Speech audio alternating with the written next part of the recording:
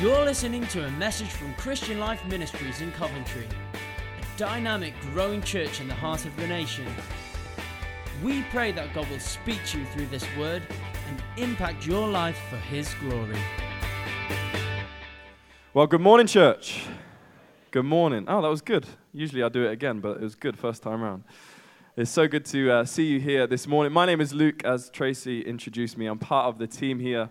And a week today, I think that makes sense. A week today, 2 years ago, I came back from Singapore. So the church that Pastors Martin and Esther are at currently was where I went out for ministry training, and it's quite significant, actually, that we're coming up to 2 years since I've been back. It feels like it's absolutely flying by. But that was the place where God did a lot of my formation, incredible time out there.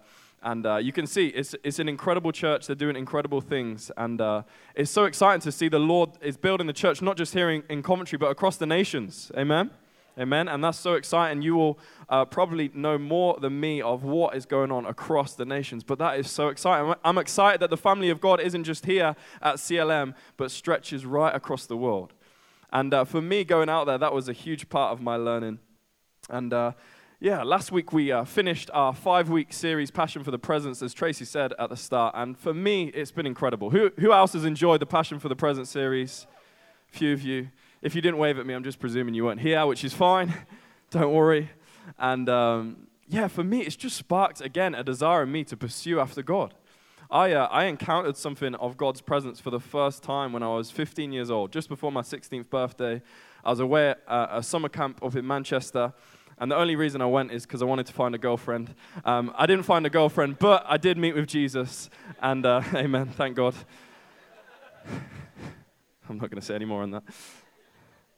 But for me, I tasted something of the creator of the universe. I met with the incredible God, and in that moment, I realized I was loved. For the first time, I realized that this God who created the stars, who created the heavens and the earth, who created each one of us, that He sees me, He knows me, and He loves me as an individual. And for me, that was life-changing. There were some things in my life that weren't right, that had to get sorted, but I didn't get met with condemnation when I entered God's presence. I met with the love of Jesus, and it totally changed my life. And it ruined me, like Martin said, it ruined me for anything else. It changed me forever. I realized as a 15-year-old guy that there's nothing better than this. Either the creator of the universe is real and He's worth pursuing and His purpose is worth knowing and that I'm significant and accepted by Him, or He's not real and I'm going to run in the opposite direction. I'm not a man of halves. I'm not after my namesake, lukewarm. I just don't like that. Neither does Jesus. So He wants us to be hot, or He says, I'd rather you be cold. But I realize that, and actually, despite some of the challenges of the Christian walk and faith, I've found that there's nothing better than pursuing after the presence of God.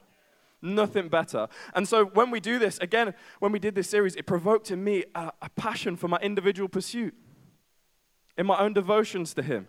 And part of it's not that bad, but it's a little bit bad. It's like, I don't care if you come with me or not. I'm going after Him. So if you want to join me on this journey, if you don't want to be passionate for His presence, fine, because I'm going after Him. And part of that is good. Part of that, not so good. We've got we think of Hebrews 12 where we're exhorted to run our race, okay? Throw off everything that entangles, everything that hinders, and something in our head sometimes thinks that means it's just me and God. Just me and God. And so if the people of God are hindering me, I'm going to throw them off. I'm sick of church. They're entangling me, so I'm throwing them off. But actually today, I want us to understand that yes, individual pursuit and passion is good and it's right and it's important, but that the church is called to not run independently of one another. In fact, we're called to united pursuit of Jesus Christ. That actually, while yes, I'm passionate about Him in my own right, I want you to come with me. I want this to be a place where we all push in and press in together. Because we are the people of God together in united pursuit. And simply, that's my title this morning, United Pursuit. Now, disclaimer, this has nothing to do with Manchester United, pursuing them. I see a few fans up here near the front. I don't think you should be sat here, OB. No, I'm joking. If I was doing this, if I was titling this, along with my football allegiance, it would be "You'll never walk alone" to express my true footballing allegiance, but I thought choosing a title on that basis would be wrong, so I didn't do that. But yeah, my title this morning is United Pursuit, that we're called to go together. Of course, we have our individual lives and personal pursuit, but it is so important to understand that the Christian walk is not independent. And that can feel hard, it can feel difficult. You know, some of us would so just love it to be about our pursuit, like me and God are fine, but people are the issue. I understand that. Where there's people, there are problems. We're going to explore that a little bit today. We would be like, I would be so kind and so loving and so patient if it just weren't for people. I would be fine without them. You know, some of us think, I would be like Enoch. I would walk so faithfully with God that he would take me up. But it's the people around me that are stopping me. And part of us, we can get into this mindset where actually, even amongst believers, where we think and we get into the sentiment that they're not good for me. We can get so hurt. We can be in pain. People can say something and we're just like, ugh, that hurt me. And it can cause us in our flesh to recoil. And what we might naturally try and do is step back, step away. We're saying, okay, me and God are fine. It's just me and him. But the truth is, church, there's no lone wolves in the kingdom. The kingdom of God, we are one family. We are one body. And no matter how painful or how much of a struggle it might be, we are urged towards unity. God has broken my heart this week with a love, again, for the people of God. I struggle with this myself. I'm in church all the time. I get to firsthand experience so many awkward moments. But that's okay. Am I going to cause little comments or awkward moments to cause me to step back? In my flesh, yes, I would, but the Lord exhorts us to step closer, to hug the church, to say, you're my family.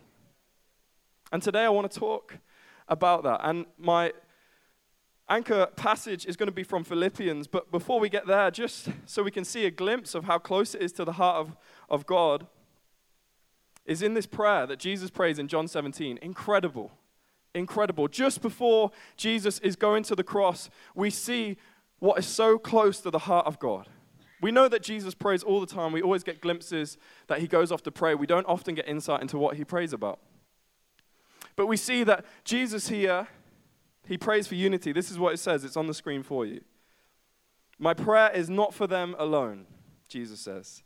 I pray also for those who will believe in me through their message, that all of them may be one. Father, just as you are in me and I am in you, may they also be in us, so that the world may believe that you have sent me. Wow. I pray also for those who will believe in me through their message. So here Jesus is praying for the disciples, but he's praying for all those that will believe. So if you're a believer here today, Jesus is praying this prayer for you. He's saying, I want them to be one. Father, just as you and I are one. Wow.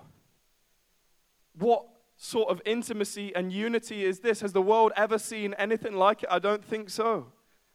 Of all the things that Jesus could have prayed for, he could have prayed for power. He could have prayed for better strategy. He could have prayed, Lord, help them with their building projects. Help them with their finances. But he says, Lord, I pray that they would be one. Wow. In Jesus' summary of the law, the great command of God, Jesus summarizes it in this. He says to love the Lord your God and to love others as you love yourself. He summarizes the whole law on these two things. Do we not think, church, that God might be trying to say something about how important it is for the church, the family of God, to be united? And today I want to explore that together. I want to look at the picture Paul paints of unity here in Philippians and look to the ultimate example of Jesus who made it possible. Is that okay? Is that okay? You with me?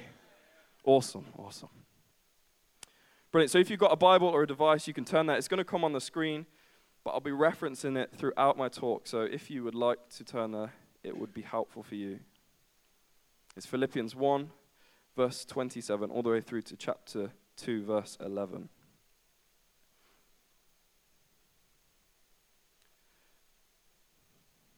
Paul, in his writing to the church of Philippi, he says this: "Whatever happens, conduct yourselves in a manner worthy of the gospel of Christ.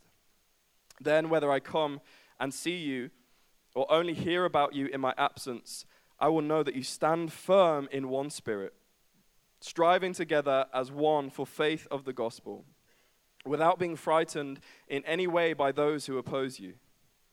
This is a sign to them that they will be destroyed, but that you will be saved, and that by God. For it has been granted to you on behalf of Christ, not only to believe in him, but also to suffer for him. Since you are going through the same struggle you saw I had, and now hear that I still have. Therefore, if you have any encouragement from being united with Christ, if any comfort from his love, if any common sharing in the Spirit, if any tenderness and compassion, then make my joy complete by being like-minded, having the same love, being one in spirit and of one mind. Do nothing out of selfish ambition or vain conceit. Rather, in humility, value others above yourselves, not looking to your own interests, but each of you to the interests of others. In your relationships with one another, have the same mindset as Christ Jesus, who being in very nature God, did not consider equality with God something to be used to his own advantage. Rather, he made himself nothing by taking the very nature of a servant, being made in human likeness and being found in appearance as a man. He humbled himself by becoming obedient to death, even death on a cross. Therefore God exalted him to the highest place and gave him the name that is above every name, that at the name of Jesus every knee should bow, in heaven and on earth and under the earth, and every tongue acknowledge that Jesus Christ is Lord, to the glory of God the Father. And the whole church said, Amen. Amen. Incredible verses there. There's a lot to take in, and we have an incredible exhortation there, a quite wordy and weighty exhortation to unity there, based on the example of Jesus in his supreme humility. And today I want us, as I've said, to see this picture that Paul paints of unity. And I've got some points that I want to draw out from the text. And so firstly, biblical unity, it is of the Holy Spirit. Say that with me. It is of the Holy Spirit. Biblical unity, we see in verse 27 of chapter 1, he exhorts them to stand strong in the Spirit. Their foundation, the very ground on which they stand on, is God himself in the Holy Spirit. Paul is not expecting us to walk in unity if this is not our starting point. He makes this even clearer right at the beginning of chapter 2. You see it on the screen. It says, any encouragement from being united with Christ, if any comfort from his love, if any common sharing in the Spirit, if any tenderness and compassion. So he says, what is this threshold for unity amongst the family of God? He literally sets the bar like here. If you came forward for communion today, what you're saying is, I'm a follower of Jesus, and I've received some encouragement from it. Anyone received encouragement from being united with Jesus? And then he goes on, okay, if that doesn't cover it, if any comfort from his love, anyone being comforted by the love of God, any common sharing in the Spirit, any connection with the Holy Spirit. And Paul here is just saying, he says, I'm not saying this is if you've walked with the Lord for 40 years of your life. I'm not saying that if you have known God and seen miracles. I'm not saying this if you have read the whole Bible and you know it back to front. I'm saying if you've experienced anything of the love of God, if you know anything of the Holy Spirit, if you have any compassion or tenderness, if you have any encouragement from Jesus, then this is for you. And this is our basis. There should always be an overflow of what we've received from Christ. Here Paul is saying, I'm not asking you to give out of something you haven't already been given. What Jesus has given us in encouragement and love, even if it's just a bit, I want you to show that to others. The Holy Spirit is the ground on which we stand. Paul writes in Ephesians 4, verse 3, make every effort to keep the unity of the Spirit through the bond of peace, which is Jesus Christ. Why is it the unity of the Spirit? Because it's the Spirit within us, within you and within me, that testifies that we are sons and daughters. The Jesus in me sees the Jesus in you. I don't know if you've had that before, but I could have nothing in common with a person superficially, but when I know they're a follower of Jesus, something changes. I went to the other side of the world, people who had completely different customs and traditions. My roommate, he was from Myanmar, another one was from Taiwan, and we went there and we became brothers. Why? Did we have anything in common? No. Apart from we shared the same space. Me and my roommate, we both coughed in the morning. Weird one. But apart from that, nothing. But what united was a love for Jesus and a life that was surrendered to Jesus. That was what united us. It was that we were both sons. We are sons and daughters together. We are in the same family. We have been born again into the family of God. Whether you like it or not, we are born into the same family. Why else is it called the unity of the Spirit? Because it's the Spirit that breaks down our pride. It's the Spirit of God that expresses fruit, that allows us to be loving and patient and kind with one another. It is all Him. This is the foundation on which we stand. And if it's not this morning, then I'm not exhorting you to unity, because it's a task that's going to be too much of a struggle. This unity that He's calling us to, it's deep. But it can be this way because the Holy Spirit has made us family. Regardless of the color of our skin, regardless of the language that we speak, regardless of our socioeconomic status, regardless of how trained we are or what our academic background, we are family. In the same way that you don't choose your biological family, you don't choose the family of God. You can't. It's His sovereign choice. You might wish you could go through everyone here and be like, right, in, out. I'm sure none of you would want to do that. But it's the Holy Spirit, His sovereign choice, and His sovereign work that makes us family together.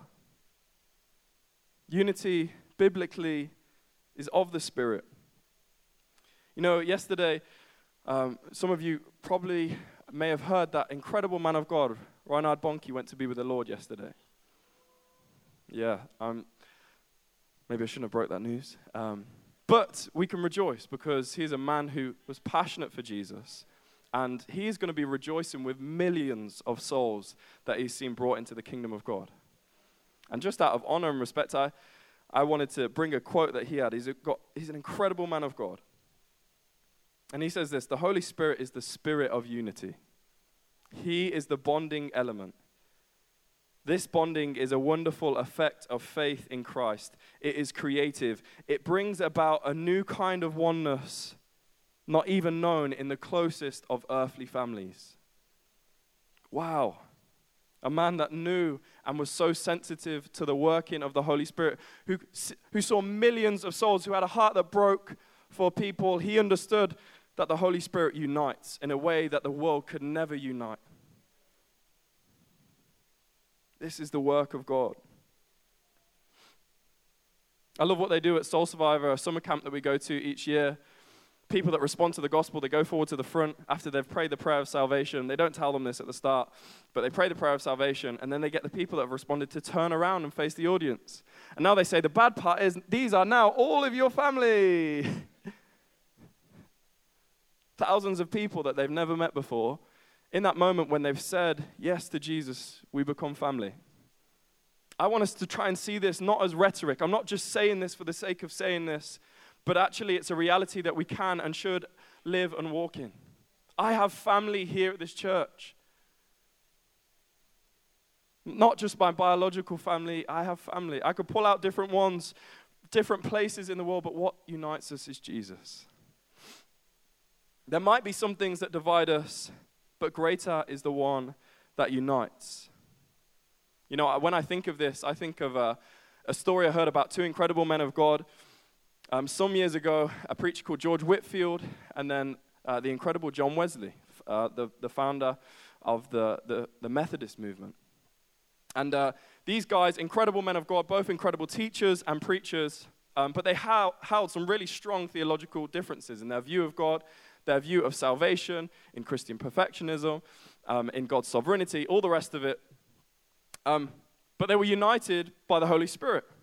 They were united by the fact that they loved Jesus, that Jesus had restored them and redeemed them. And when Whitefield went to be with the Lord, a reporter came to John Wesley and asked him. He asked him because he knew of their stark differences. They'd had debates, all the rest of it.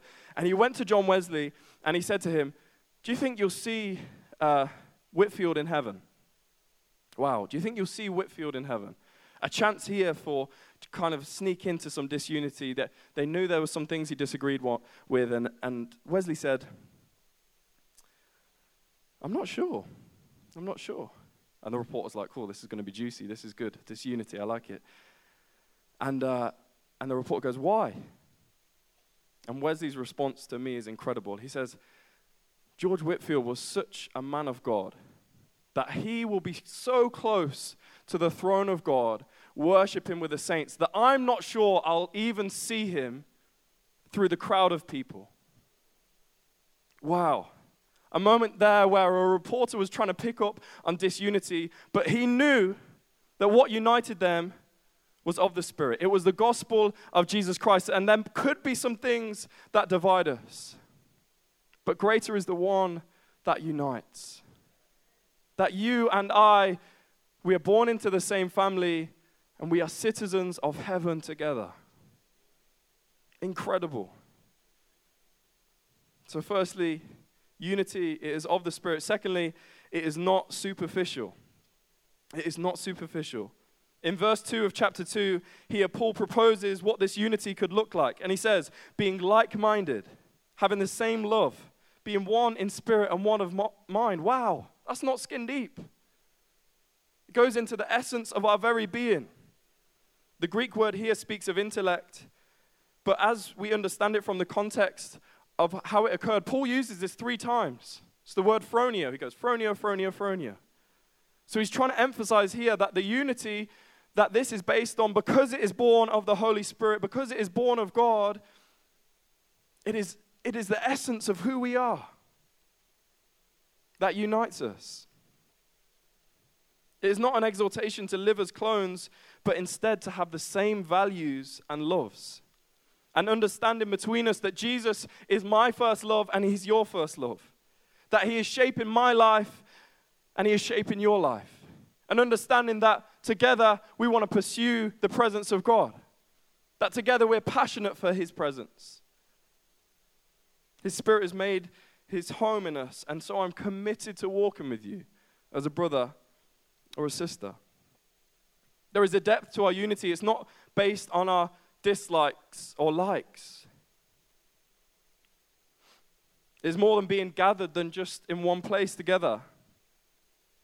It's not just being in proximity and sharing the same air. You might think unity is not having any problems with people.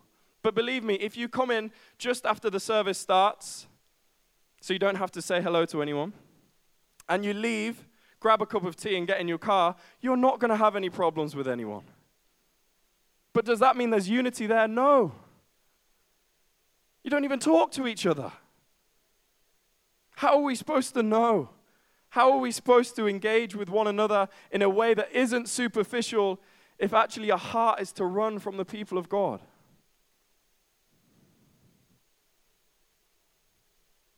This depth that Paul says should be present to make his joy complete should be reflected in our relationships.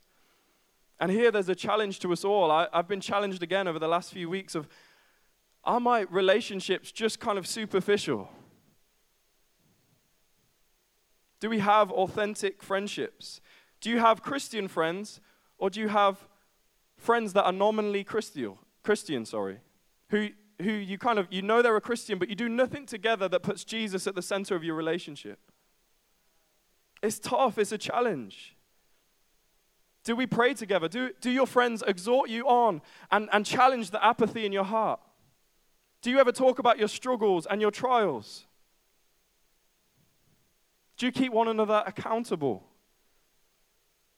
Because all of these things, in serving one another, in exhorting one another, they're all things that put Jesus right at the center of our relationship. Some of us need to go, hey, I need to start again with you. If you've walked with a friend for a long time and you both know you're Christian, but you've never done anything that's remotely Christian together, it can be a bit awkward. Should we pray?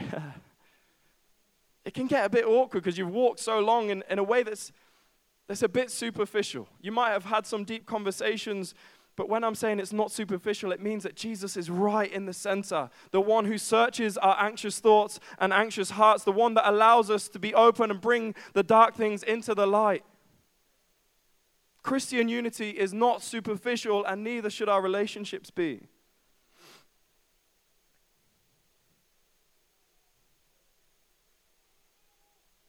Some of us, we choose our friends because they keep us comfortable. We choose our friendships based on the fact that they won't challenge us, that they won't bring truth to us. I want friends that challenge my apathy. I want friends that are going to pull me up and say, Luke, that wasn't on. I want friends to be able to come alongside me and say, hey, how are you doing? Because you look really disengaged today. I want friends that are going to spur me on towards Jesus. And sometimes when you hear this, you can kind of think, wow, it's because this person isn't this to me. But I want us to take a moment to look at ourselves and think, what sort of friend am I? How am I engaging with people? For some of us today, we just need to hear, take off the mask. Take off the mask, the religious mindset. The Pharisee within us would want to come to church and put on a mask. We would love today to come and just be superficial and just pretend to our church family that we're all okay. Why? Because we feel like that's what we need to be. But when was the last time that you were vulnerable with anyone? When was the last time we were real with anyone? Man looks at the outward appearance and God looks at the heart. So actually it's often easy to hide what's going on in our heart from people. But I encourage you, don't walk this way. You must be willing to show yourself without pretense or pride. I want this to be a community where we are willing to be real and open and have trustworthy relationships. Now listen, in saying this, I'm not saying that it's necessary or possible to go deeper with everyone that you encounter. This is quite a big church.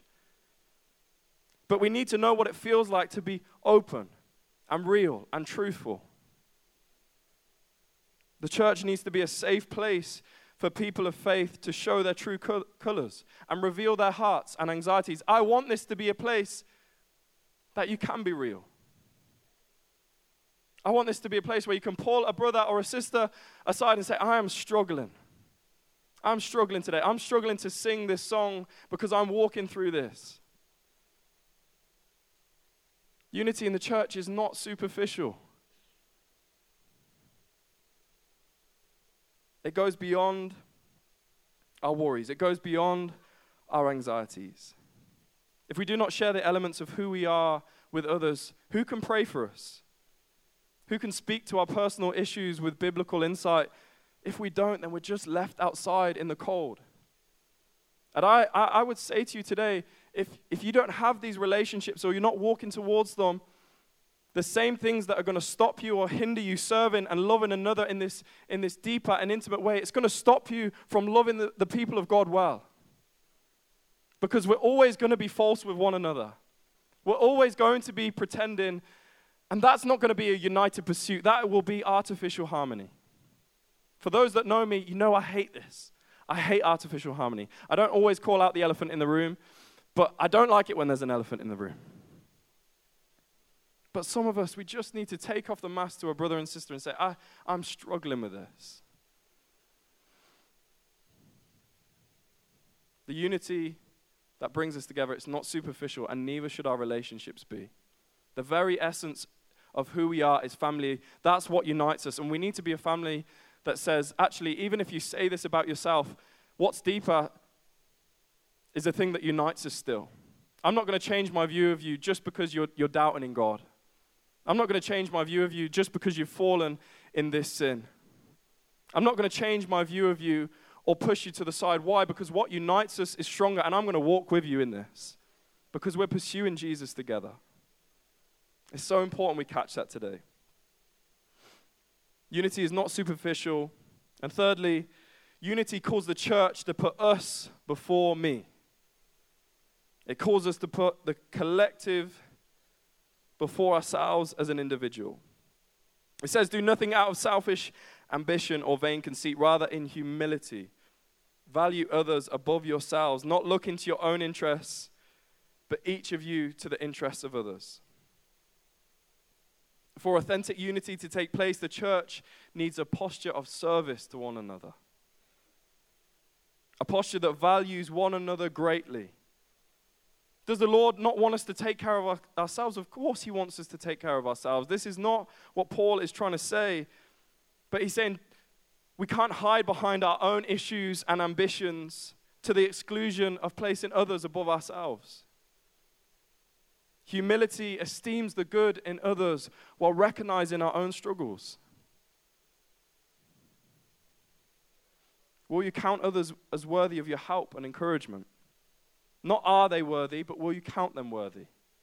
In the same way that Jesus counted you as worthy, will you count them as worthy? Will I serve? Will I take thought not just for my own interest? I understand, guys, it consumes us. It can consume us, our weeks, the things that are going on, the things that await you to come. Maybe the family situation that awaits you at home, it can consume us. But today the Lord calls us on to more. Will I encourage and strengthen even in the midst of my desperate situation? When we are motivated by our own ambition and conceit, we will be driven by questions like, how can I be number one? What's in this for me? How can I get what I want? How can I come out on top in this situation? The Jesus way is that the last shall be first, that the least shall be greatest, that to lead is to serve, that the humble shall be exalted. And so we would ask, how can I give? How can I serve? How can I more greatly glorify Jesus through my life? You know, this has been a very real tension for me. At the minute, we've got some incredible folk on staff team, but 2 years ago, it was just me. I'm 23, and Tracy is also 23, and Gabriel is also 23. Tracy was 23, turned 23 yesterday. Happy birthday, Trace. Hey. Oh, there we go. We're family. You're getting it. And so when I was on my own, it's fine because it's kind of like people are older than me on team, so there's not really any competition. But when Gabs and Tracy came on the scene, and there's part of Luke, there's part of the flesh that thinks, these guys are my peers. And I love them, and great, I want to champion them, but I want to beat them. I want to be the best. And I remember like a few moments where this kind of like, this came up in me. Where I was like, ugh, Luke, what is that? That's ugly. That shouldn't be there. And the way that I killed it, this kind of selfish ambition, this vain conceit, I came to them and said, look, guys, I love you. This is what I'm feeling.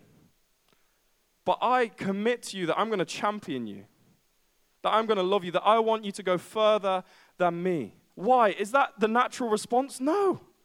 I would just keep that to myself and just send Tracy the wrong thing so she messes up when she leads the meeting.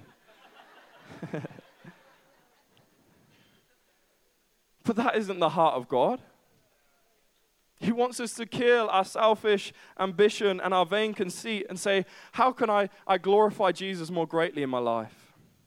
You know, we see an incredible example of this in David and Jonathan in the Old Testament. In 1 Samuel 18, I'll read for you, it says this.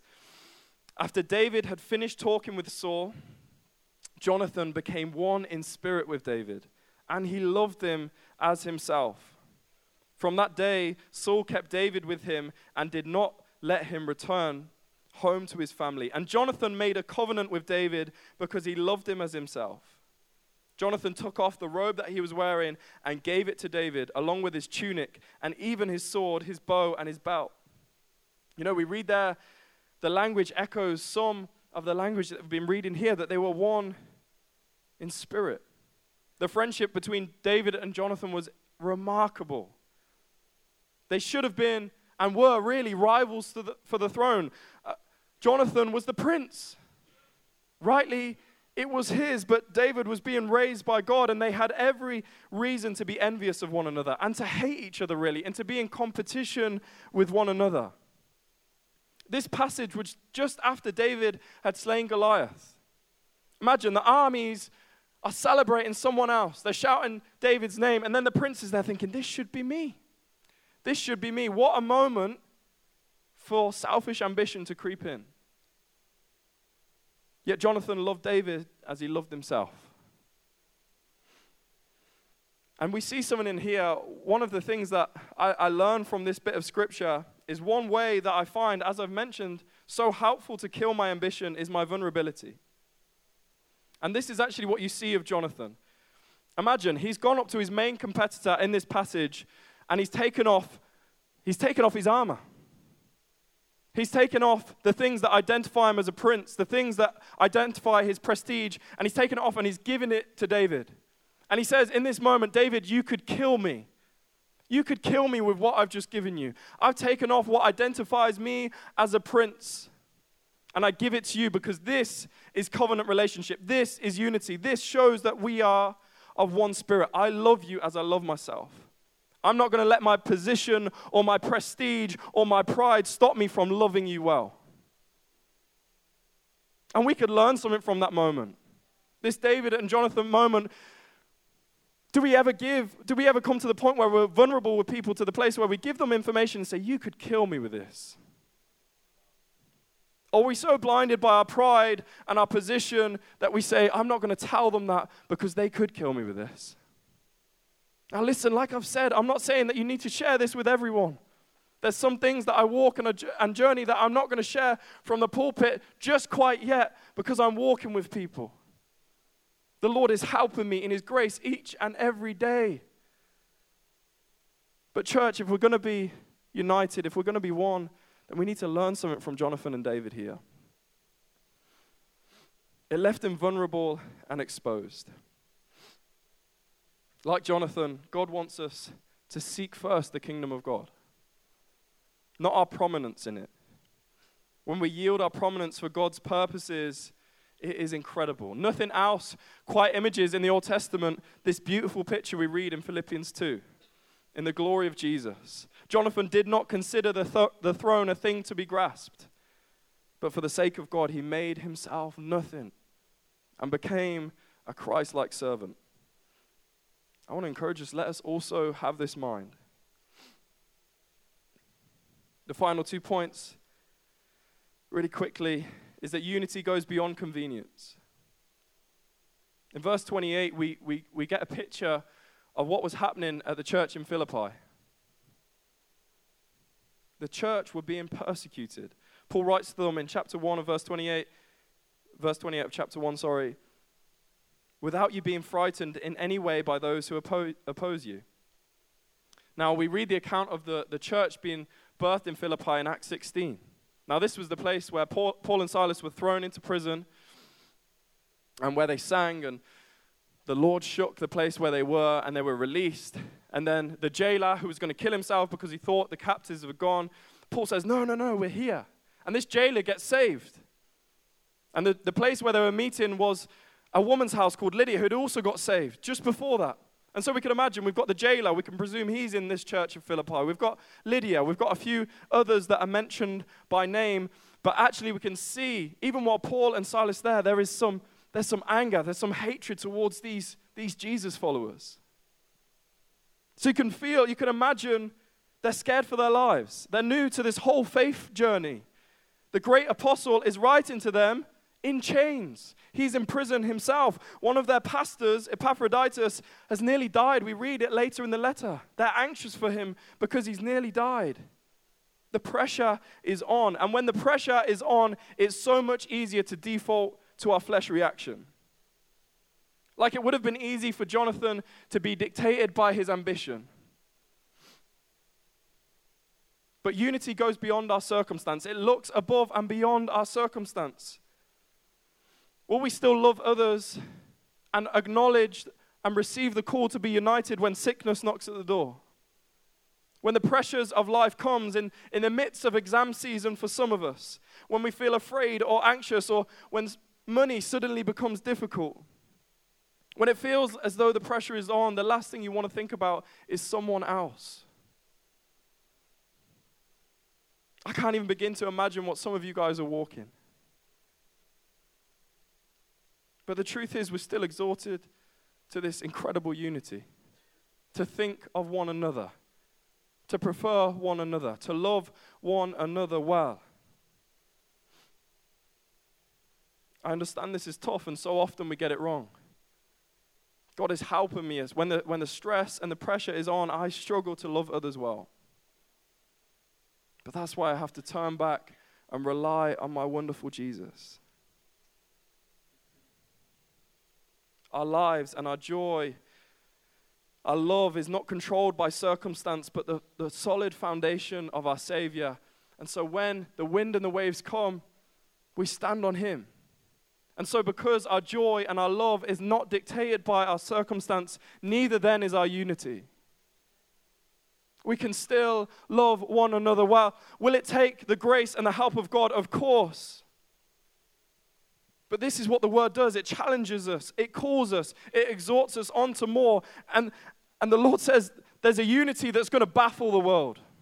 There's a unity that's going to shock the world. There's a unity that is going to change the world. And it's not superficial. It's of the Holy Spirit. It's born of me. It doesn't change in circumstance. It goes beyond our convenience. And ultimately, that's why my final point is that it's for the gospel. We read this in verse 27.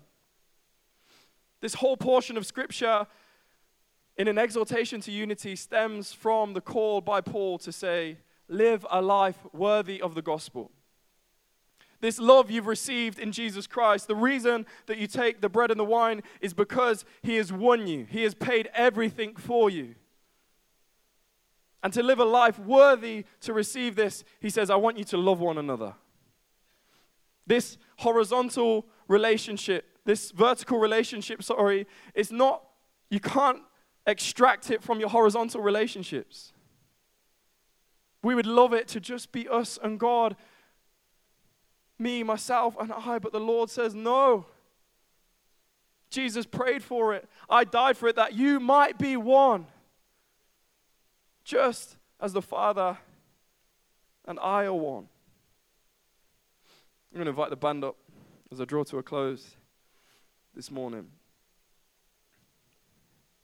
For the sake of making Jesus known, the world will know us by our love for one another. Together we will be a people of His presence. Not ones that merely sing in one voice, but that are truly like-minded, that have the same love, that are one in spirit and mind. Church, God commands a blessing on this sort of unity. Calls the very blessing of heaven to be on this sort of unity. If we're going to do and step into everything that God has for us in this next season, if we're going to see a city changed and transformed by the gospel of Jesus Christ, it's going to take more than a few. It's going to take a united body of Jesus Christ that declare His wonders, that declare His works to every generation. Church, I don't want to do it on my own. And we're exhorted not to. In fact, we're exhorted that we can't do it on our own. That God calls us to do it together. It's a high call. But CLM, we do well, but there is more. There is more for each one of us. I'm so glad this doesn't rely on me. What does Paul say that the secret is here? In chapter 2, verse 5, he says, in your relationships with one another, have the same mindset as Christ Jesus. I've just pulled a few things out here. Incredible. Jesus, God Himself, He made Himself nothing, taking the very nature of a servant. He humbled Himself. He became obedient even to death on a cross. He died the most awful death. And Paul says, have the same mindset as Him. Serve one another Serve one another in this way. Love one another in this way, in a way that is selfless, in a way that is sacrificial. This is where our humility comes from. When we stand before God and we feel overwhelmed by His grace and His love and His mercy, we stand in His presence and we say, how could I not do the same?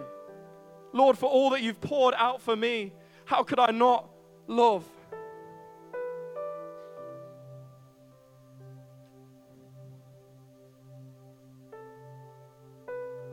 In this moment, I want us to take some time to reflect on what this might mean for us, for all of us. Today, if you're a follower of Jesus, there will be some sort of application. Maybe it's that you need to reconcile. I understand that for some of us, there's some things that are not in our control to reconcile anymore, and that's okay. But where it is possible, we're called to live in peace with one another. For some of us today, we know that we need to draw alongside a friend and say, you're my Christian brother, and I want to start walking like it. I need to start opening up to you. For some of us today, we know we've worn a mask for too long.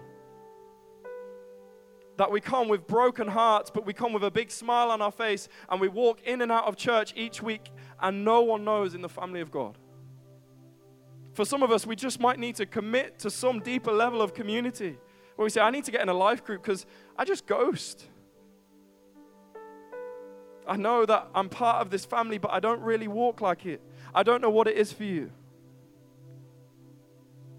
For some of us, maybe we just need to humble ourselves before Jesus again. Can I invite us to stand here? I'm going to invite you to just close your eyes and posture yourself to receive the Holy Spirit today.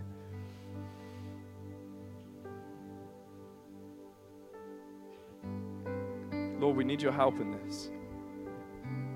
Jesus, we thank you that the one who had everything to boast of, Jesus, you the Messiah, the King of Kings and the Lord of Lords, Lord, you made yourself nothing. Lord, the one who had everything to boast of, the one who could have got down from the cross and destroyed those that were persecuting you. Lord, you looked down upon them and you said, Lord, forgive them. Lord, may we learn from your love. Holy Spirit, we pray, would you come and minister to each one of us? We pray right now for CLM that this would be a place that is family, oh God. I pray for unity in the body of believers. Lord, right now I lift up every situation represented here where there is friction and fraction, and right now we speak the wholeness of Jesus. Lord, I pray, Lord God, whatever needs to happen, would you give strength to every believer? Lord, I pray for those that haven't yet known your goodness and grace. I pray that they might see something of your majesty today. So, Lord, as we worship you, would you come? Would you speak to us? Would you minister to each one of us?